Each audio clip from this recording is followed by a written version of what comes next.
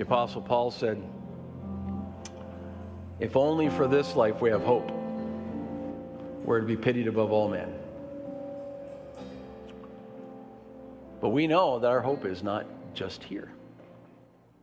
We know that despite all of the wonderful, incredible things that God does in us, through us, for us, that ultimately this life will one day fade and we have an eternity with the King to look forward to.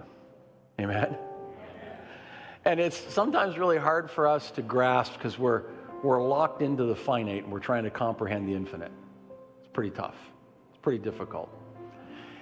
But yet we see the infinite step into our world time and time again and do miracles and bring healings and bring restorations and heal relationships and do all of these wonderful things. We say, if he can do that much, just in this realm filled with flesh and carnage and everything else, and yet I can see him disrupt the whole thing and do so much. How much more when everything is walking in complete obedience to him? Will heaven be just an incredible, glorious experience? Amen? And so we look forward to it. We say, God, you know, when I was a kid, I was just sitting there contemplating. When I was a kid, I remember about 8, 9 years old, I was afraid of dying. I was so terrified of death. I went running downstairs. Woke up at like 9 and 10 in the evening. My parents made me go to bed like at 7 or 8, some ridiculous hour. It's probably why I rebelled and don't like to go to bed early nowadays. I don't know. But anyway, I come running down the stairs and told my dad, I said, you know, I'm afraid of dying. And he just looked at me and he said, son, don't worry about it. It's a long ways away. That wasn't exactly what I needed to hear. It was the best answer he could give me. And, but it was not what I needed to hear. And then, when I encountered Christ at 17, that fear just disappeared because I knew I was in the presence of God. Amen? And it was gone. And I've had the privilege of, as a pastor, of being with people as they've slipped, as we say in the expression, beyond the veil, from this life to the next. And I've been with people that know Jesus, and I watch just the peace of God come on their countenance, and they just slip into his presence. And they're confident, they know. And then I've seen other people fighting for every breath because they're so terrified of what's yet to come because they don't know the Lord. The difference is so incredibly marked, so easy to see as people just come into his presence and their spirit just gets ascended into his presence. Amen? And I don't know about you, but I'm looking forward to that day. I'm not trying to get there any faster, although sometimes the way I play with power tools, you'd wonder. But but that day when it comes, we have no fear. Amen? Right? And then the Bible also says of us who remain after we lose a loved one, the Bible says we mourn, but we don't mourn as those who have no hope. Because we know one day we're reunited with them. And so for us, it's just, we'll see you later, not goodbye. Amen? And that's the truth of the gospel. And that's what we hold firm and fast to, and nobody can shake us from. We are confident in that, in Jesus' name. Amen? Praise the Lord. That's all free this morning. But the song just teed me up. I couldn't not do it. You know what I'm saying? Praise the Lord. Father, we just thank you. We have our hope in you. That, Father, we have a hope that is so immense and so incredible that, Father, nothing can shake us from our foundation. And, Father, as we put our hope and our trust in you, Lord, the Bible says it will be richly rewarded. And, Father, we thank you for that. We hold on to that truth. We cleave to your presence in Jesus' name. Amen. Amen. Praise the Lord. You can be seated. Thank you so much, worship team. Yes, amen. Jeff, nice to have you. That is your name, right, Jeff? Yeah, good to have you back. I came up on the platform this morning, and he knew the joke was coming, so he introduced himself to me first. It was like, yeah, okay, hi. And how did you guys have a good time up in Durham last week? That was Ajax, yeah. That was Ajax, yep. Yeah. Awesome, amen. Was so good Mike couldn't be here today, or what? Praise the Lord. Well, we're going to continue on. We're going to be closing the whole series about the Holy Spirit in the modern age, and we've talked about all the gifts in the Scripture and all the rest of it. We're going to be closing that in a couple weeks, and we'll finish it on the Sunday, our kickoff Sunday on the 10th, and I'll be talking about the ministry, the gift of pastor, and next week Mr. Henshaw is going to be talking about pastor, I should say, and I'll finish off talking about the evangelist gift, I should say, on the 10th. Next Sunday, Mark's going to be talking about the gift of pastor. How many know that Mark can talk about, with authority, on what it means to be a pastor? How many know that that's true, right? Amen? Come on. So he's going to talk about that next week. I know you won't want to miss it. And it's going to be a great day in the house of the Lord. Well, today I get to talk about the gift of teacher. And it's one of the ones that's close to my heart. And, this is probably the least glamorous of the 5 gifts: apostles, prophet, evangelists, pastors, and teachers. Probably the least glamorous. And you're like, why is that? Well, because most people's image of a teacher is an egghead, somebody who's Bible stuck in lexicons and concordances and, who only sits there waiting for an opportunity to just dispense all this useless, trivial pursuit type knowledge on you. And there's some truth to that. How many have met teachers like that? They're just full of info, right? You know what I mean? And you pick a topic and they just go on you with that topic. You ever had that experience?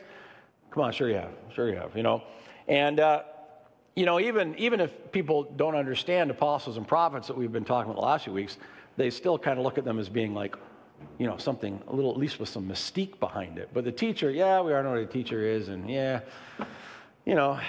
sure, become a teacher, get a good pension. That's why you do it, right?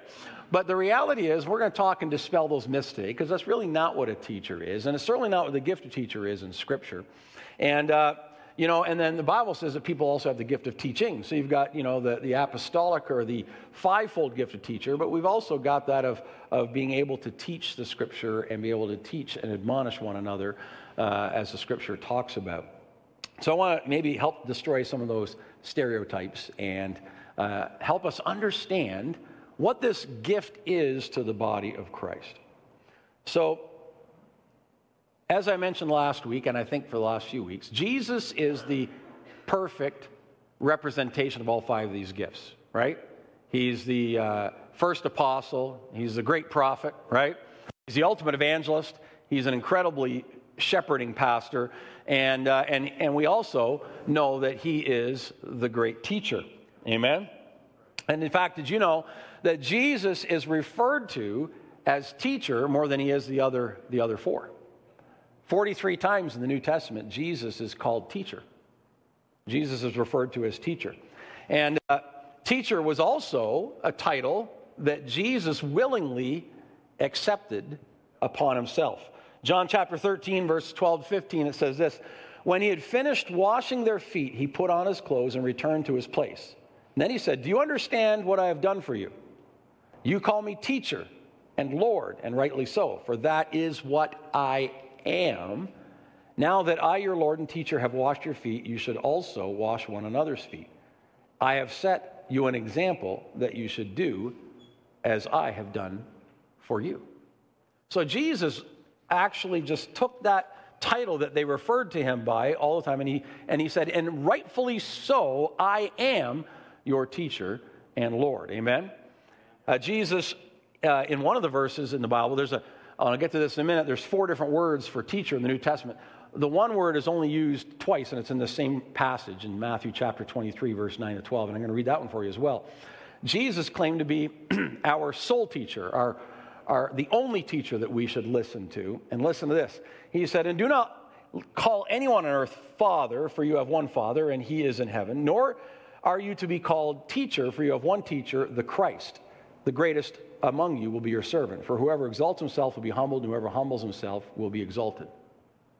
That's a unique passage, and Jesus said, "You have one teacher, me." And that word that he was using there is kathegetes. And you might say, what's that mean? Well, that means someone who's a leader who brings others to follow after them in their calling and in their anointing. So when Jesus specifically used that word in that passage, and many translations of the Bible, including the King James versions and others, don't translate the word teacher there. They use the word master, because the connotation of that word is a teacher who is the ultimate expert in their field, and other people should only call that person the expert or the leader in that field. And so that's why Jesus chose that word in that passage to express himself as teacher.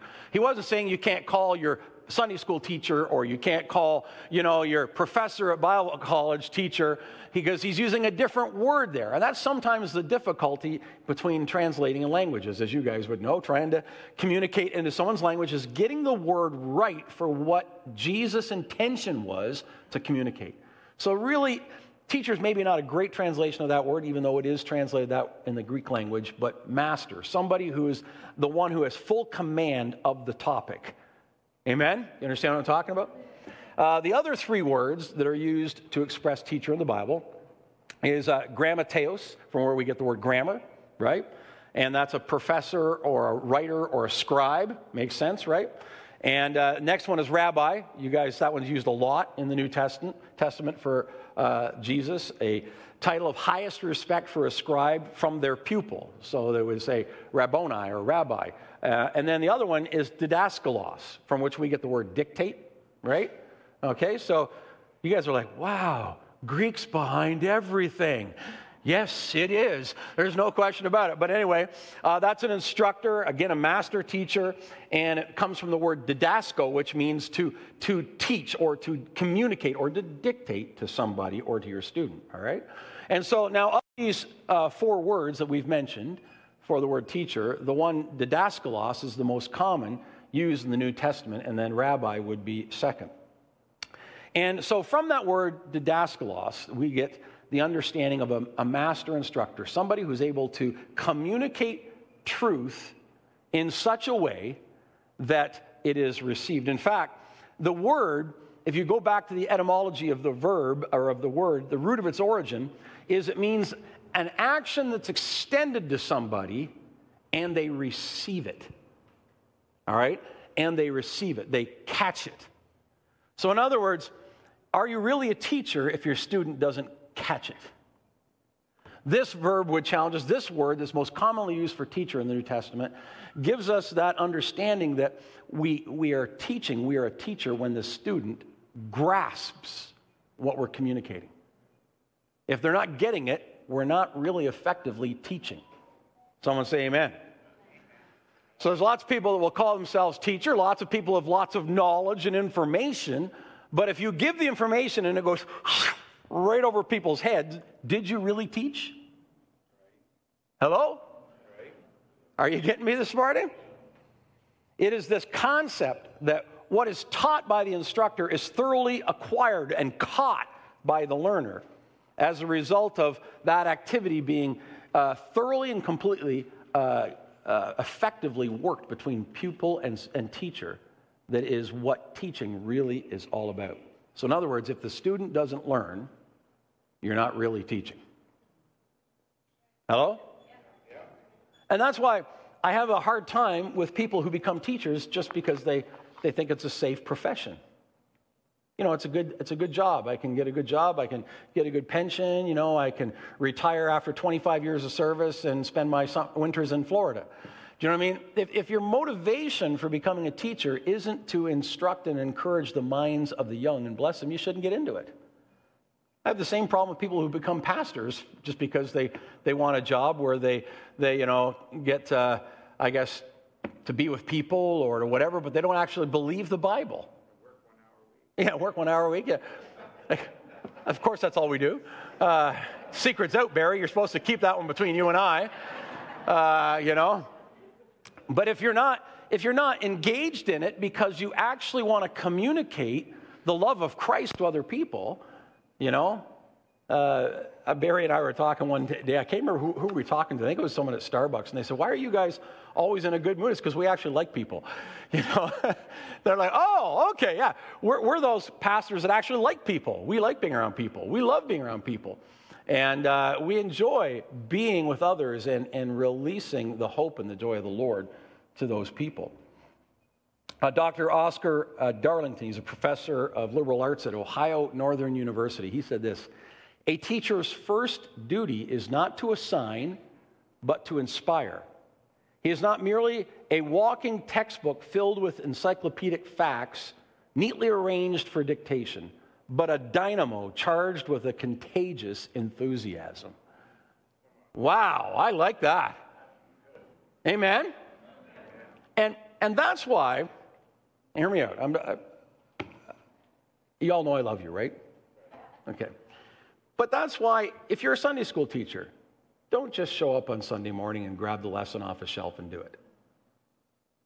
Immerse yourself in it all week long. Come into the office, pick up what the curriculum is, pray over it, immerse yourself in it, so that when you're giving it to the children that God has entrusted to your care for you to impart something to, that you're able to enthusiastically release the truth of that scripture, even at their level, to those children so that they grasp the love of God through you. Does that make sense? Ryan and Christy and those that volunteer with youth in junior high, same thing. I mean, when you have a chance and you hold these lives in front of you, prepare like it all depends on you, and then deliver like it all depends on the Holy Spirit. Do you know what I'm saying? That's how we should live our lives. That is good teaching. I don't think I've ever stepped into the pulpit unprepared. I think I can safely say that. I've never said, well, I'm just going to wing it this morning. Now, there's times when I got up here and I just threw the papers aside and everything I'd prepared, and Holy Spirit said, wing it this morning. Because he had something different he wanted to do. And I'm perfectly okay with that. I'm perfectly okay with that. If that's what God wants to do, then I'm his servant. I'll do whatever he wants to do. But I can tell you, I've never stepped up here and not been prepared. And I commit to you that I would never do that, because I consider the trust of communicating God's word to be a sacred trust. Why would I stand up here and not be prepared? But what's true for me is true for everybody. No matter what level, whether it's a small group in our home, or whether it's a Sunday school class, or whether it's speaking at a college campus group or anything, we should be people who have immersed ourselves in preparation so we can effectively communicate the Word of God to those that he has entrusted to our care. Amen? Now, having said that, we need more Sunday school teachers and people. So if you would help us out, and if God's giving you that gift, this is your first announcement and a commercial, unashamedly, this morning. I'll have several more before the end of the message. All right. So that is what it means to teach. But I think when it comes to a New Testament teacher, the gift of teacher, we're not just concerned with what is a teacher, but what is the teacher teaching? Right? I think we really can't escape this topic this morning without talking about content. Right? What is the burden that is on the heart of the gifted teacher to communicate? And if I was to sum it up, I think ultimately it would be, we need to communicate our love, our passion for the Word of God. As a teacher, I love to stir up in people a hunger for the Word of God. That's why I throw out those little Greek things for you, and you're like, whoa, wow, is that really in there? Yes, it is. And I love to dig into the Scripture, because there are things, every time I go to the Bible, I learn something that I didn't know before. And I've been reading and studying the Scripture since I was 17. I'm now 60. It's a long time. I know what I'm talking about. And as I get into the Word of God and I begin to dive through his Scripture, I have a passion to help other people have that same love for the Word of God. And I've always been an avid reader. When I was a kid, I was an avid reader. I would sign up in the summertime for book clubs where you'd have to read a book a week throughout the summer. And, I'd read all these different books. I loved to read. But when I became a Christian, when I knelt at that altar at 17, and Jesus just took all the weight of sin and the heaviness of my fear of death and all the other things that I had, and even healed my back. And that's another story for another day, but I had this fire going up and down my back the night that I came to Christ, and I just thought everybody had fire up and down their back when they came to Christ. But for me, my back was on fire, and I had suffered from scoliosis, curvature of the spine, and God healed me right on the spot, and I was completely delivered from that, and I wasn't even asking for it.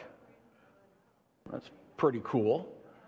But I got up off that place, and I could not get enough of the Bible. I started reading the book with fervor that you cannot imagine. My parents would, say, lights out. Come on, guys, time to get to bed by this point. It's 11 o'clock at night or so when I'm actually My parents are finally saying, come on, guys, I'd graduated from when I was 7 or 8, and it was 8 o'clock at night. But, and I'd say, okay, no problem. I'd turn the lights out, and then just so I could still keep reading, I'd go underneath the bed sheets, and I'd have a flashlight, and I'd be reading the Word of God with the flashlight.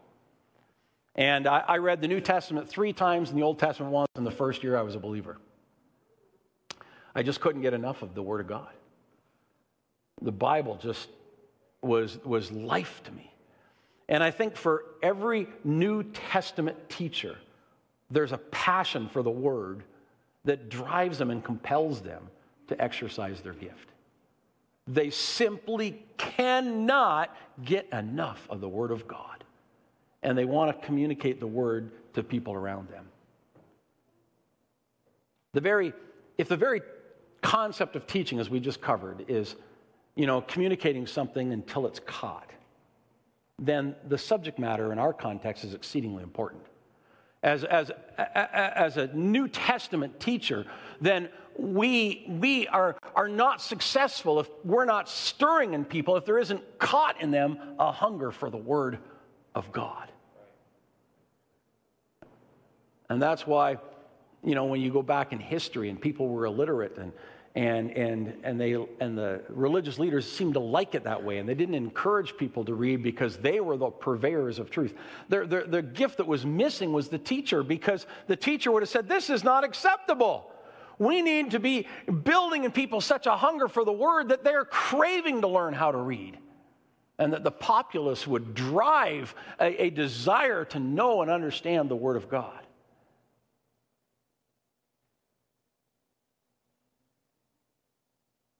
I believe the mission of the teacher is summed up in one phrase that Jesus said all the time.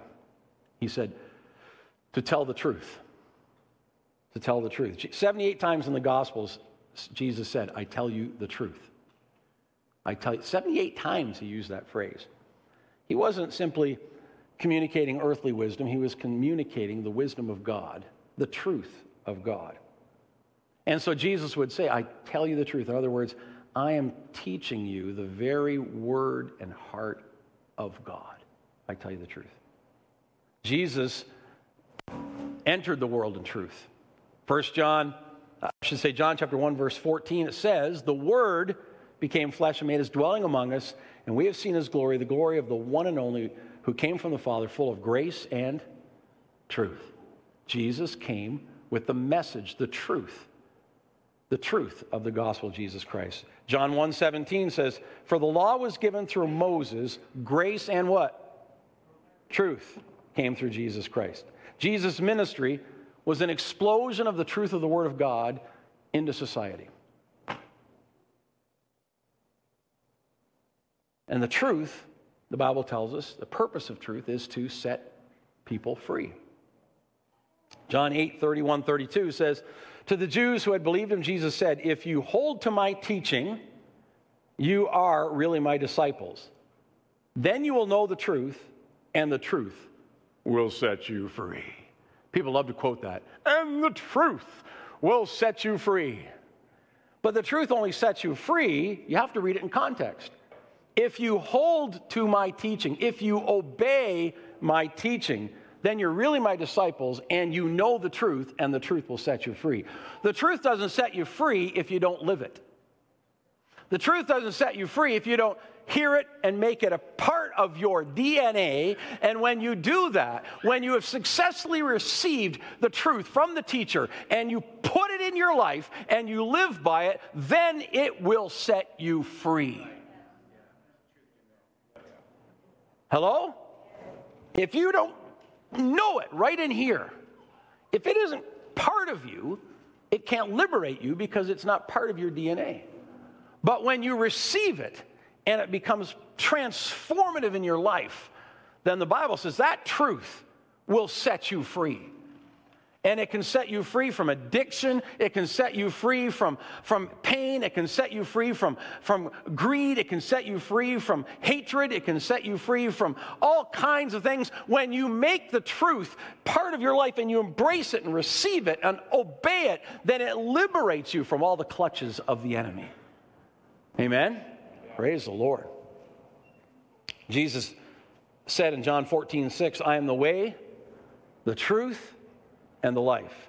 No one comes to the Father except through me, except through the truth.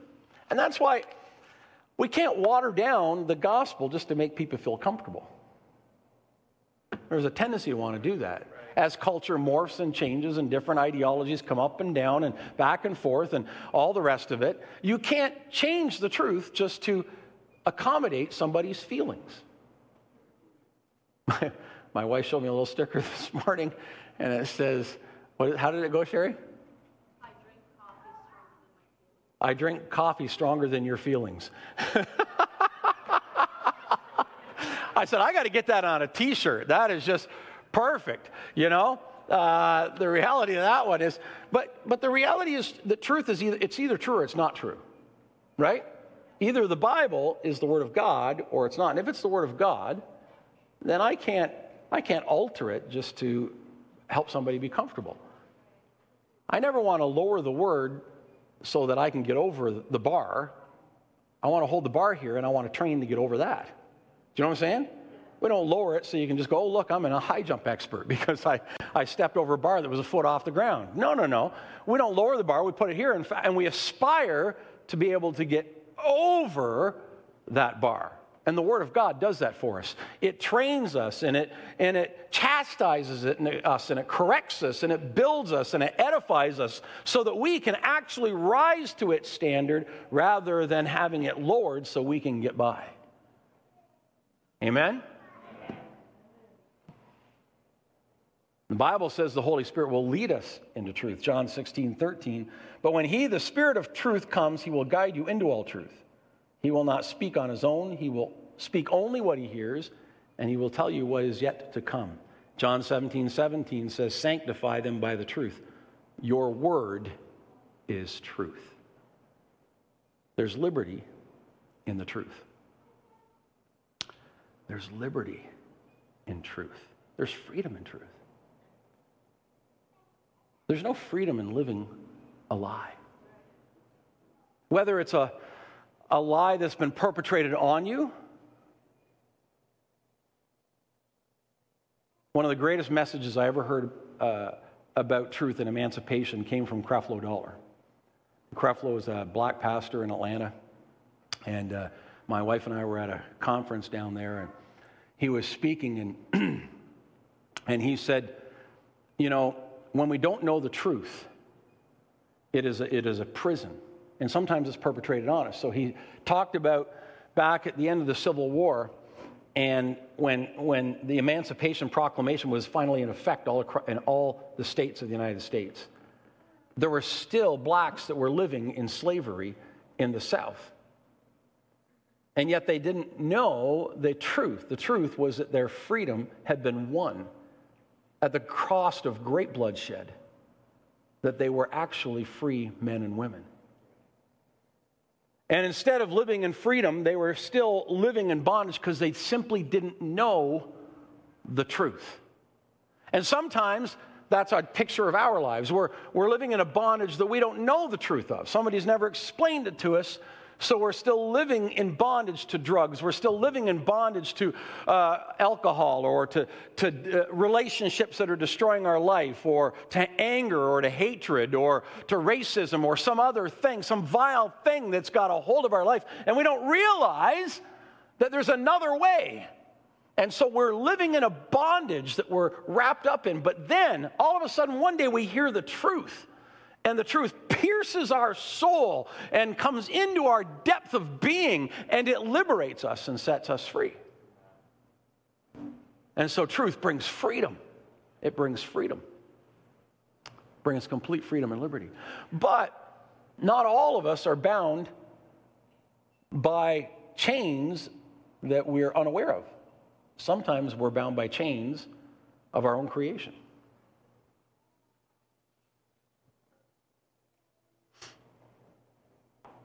What do you mean, Pastor? Well, let me tackle probably the most prevalent one in the house of the Lord. I better drink something here. Okay. Anybody ever hear of a spirit of offense?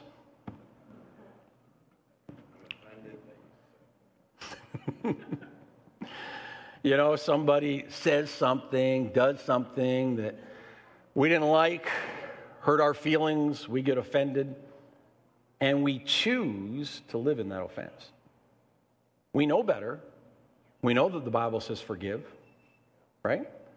But instead, we walk in the spirit of offense. And what we're doing is we're actually walking in a prison of our own creation. We're locked in, we're locked up, and it's like we swallowed the key, right?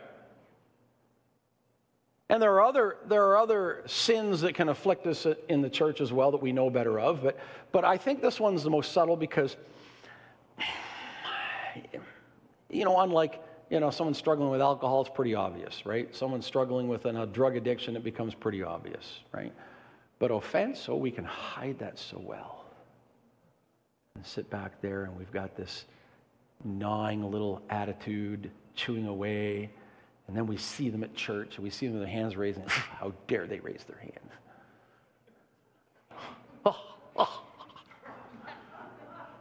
After what they said to me, they think Jesus will accept their worship? You know what I'm saying? And we laugh, but it's true. And how many times do we get a hold of these things and these attitudes, and we get locked up in this offense with somebody? And it's completely contrary to the Scripture. The Bible says that we're to forgive. Forgive us our trespasses as we've forgiven others. My goodness, do you really want to pray that prayer and put that kind of condition on yourself? Because I think if we actually prayed that, there's a lot of us maybe would be walking around with unforgiven sins because we haven't forgiven others. Wow. There's no room for offense in the body of Christ.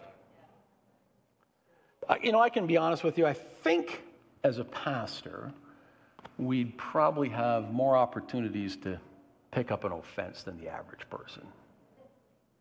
I've had people say some pretty strange things to me over the years. Just being gut level honest here with you. I was pastoring in another town, and we used to write every once in a while they get a different pastor to write a column for the newspaper. It was an interesting thing. The newspaper still printed at that time a religion and life page or column. And so one time I wrote an article. I can't remember what it was about, to tell you the truth, and I submitted it. And the lady that worked for the newspaper that was editing it went to our church. And I was the youth pastor at a church, and she just put associate pastor at blank blank church. And so on Sunday, a former pastor in the congregation who had pastored the church many years before, but for some reason didn't particularly care for me, came up to me and he said, "Who do you think you are?" I said, "Pardon?" I have no idea what he's talking about. "You're not an associate pastor in this church. No one ever voted on you. I certainly didn't vote for you. Nobody else got to either. Who do you think you are calling yourself an associate pastor?" I still have no idea what he's talking about. When I wrote the article, I just put my name on it. That was it. I didn't say youth pastor, great Swami, or anything else. I just put my name on it. And he looks at me and he goes, you're the youth pastor and that's it. And I said, "Okay, I agree. What are you talking about?" And then he mentioned the article. I said, "I just wrote it and submitted it. I haven't even seen it in the paper yet." And then he walked away with it, and I was like, whoa. How do you live with that much hostility to somebody? Right? You can call me anything you want. Just don't call me late for supper. That's what my dad used to say. That sounds like pretty good advice. Doesn't matter to me. But he picked up an offense. He picked it up the day that I was brought on staff for whatever reason, and he'd never let go of it. But that offense was holding him in prison because I was like, wow, that was shocking. And the senior pastor came up and said, "Don't worry about it." And we went on. And I continued to probably irritate him for another 3 years. I don't know. But the reality is that he was holding on to something that was an incredible weight in him. And I knew nothing about it until that day. And I decided not to hold on to it and to just let it go. But, those things happen. And when it happens to you, you have a choice. Am I going to hold on to that offense or am I going to let it go? Because when we let it go, then the truth of the Scripture has truly set us free.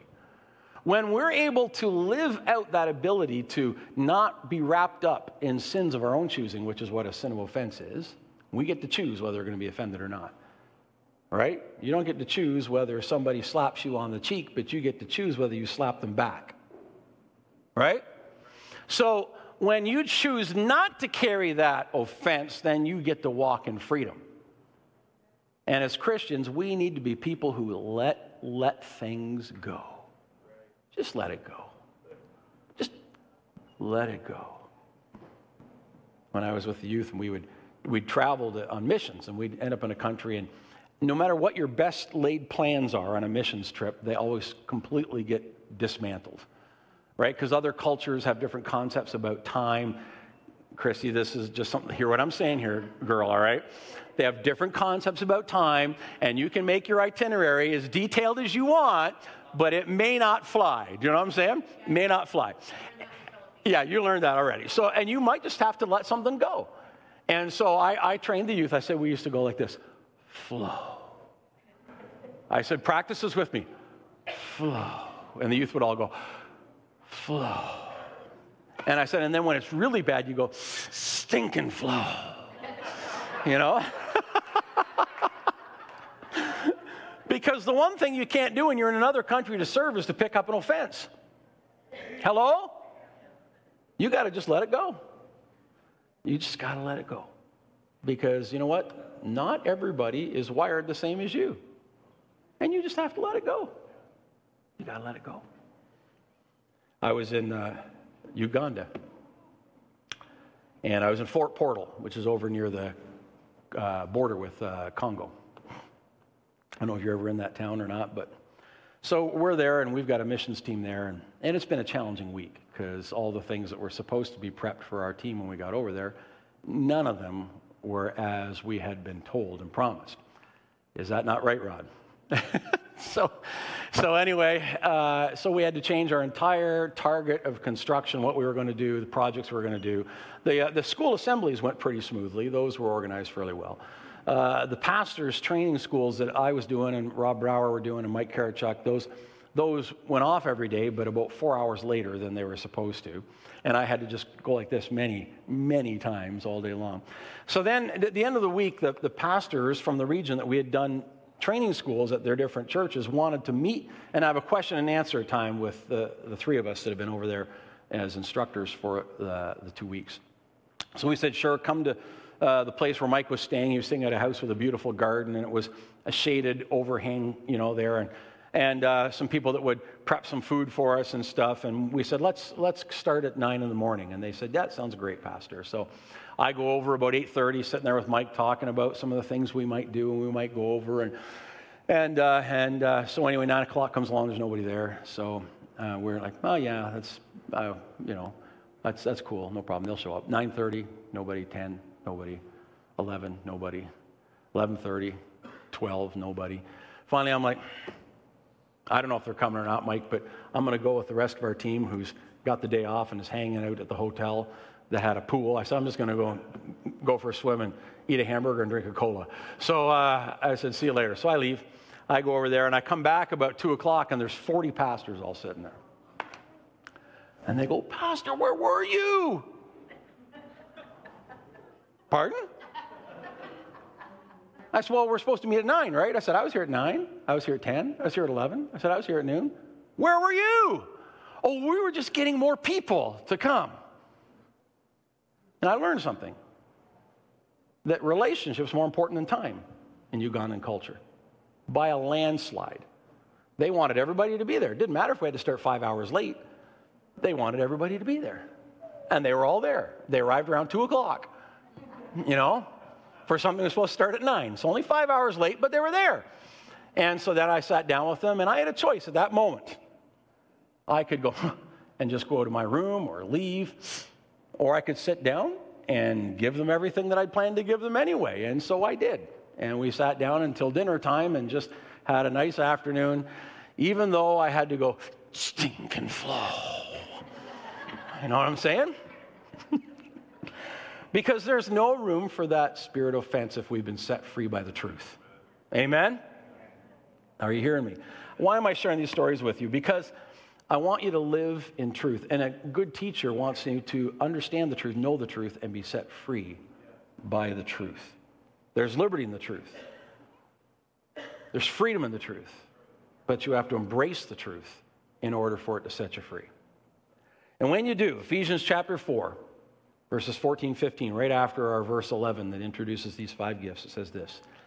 When we've got that truth, when we're living according to the truth, when we're walking underneath that counsel of the truth, that we'll no longer be infants tossed back and forth by the waves, blown here and there by every wind of teaching and by the cunning and craftiness of men and their deceitful scheming.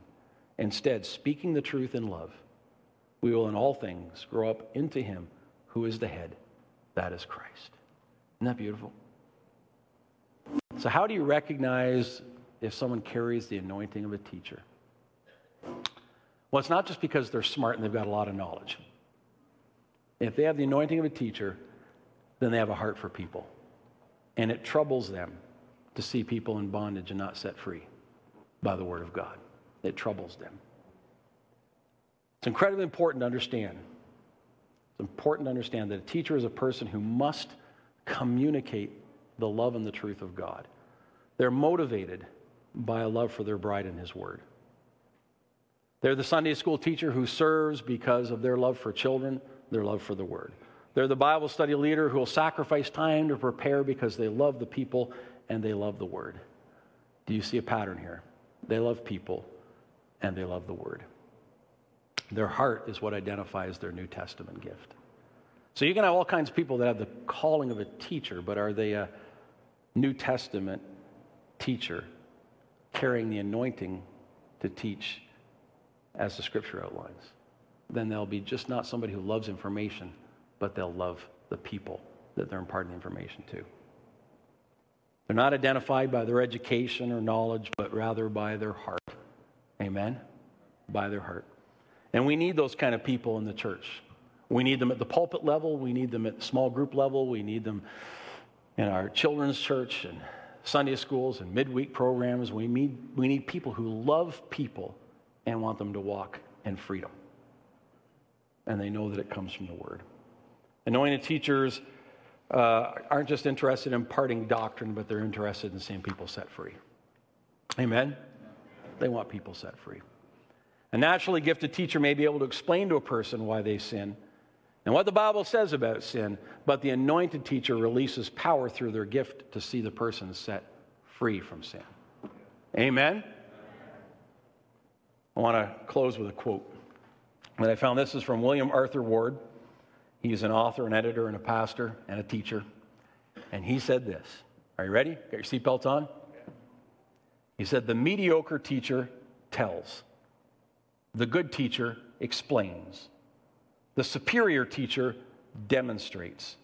The great teacher inspires. Can I say that again? The mediocre teacher tells. The good teacher explains. The superior teacher demonstrates. The great teacher inspires. How do you get to the level of inspiration?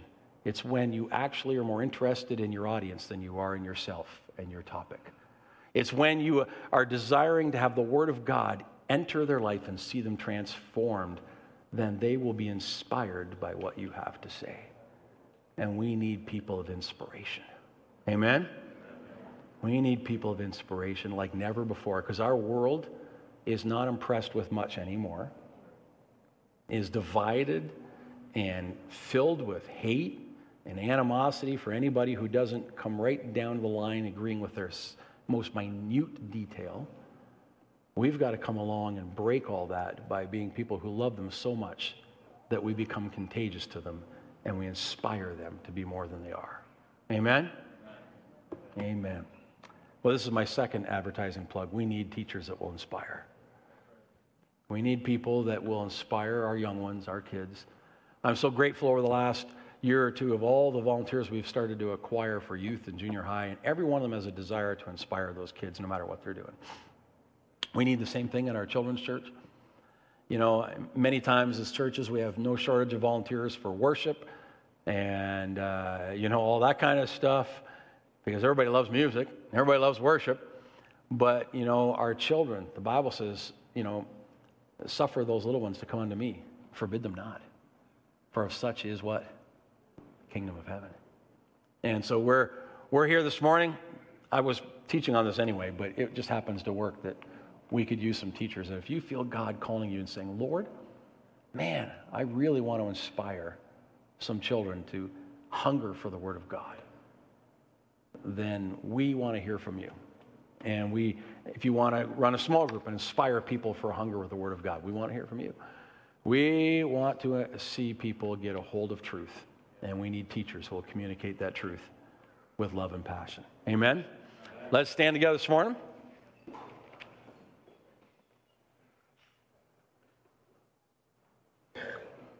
Next Sunday, Pastor Mark's going to talk about the gift of pastor. Someone asked me one time, they said, so what does Mark do at the church? They may have observed that, he's not running any equipment here on Sunday. He's preaching about once every, 5 or 6 weeks, something like that. What does he do? I said he hugs people and drinks coffee.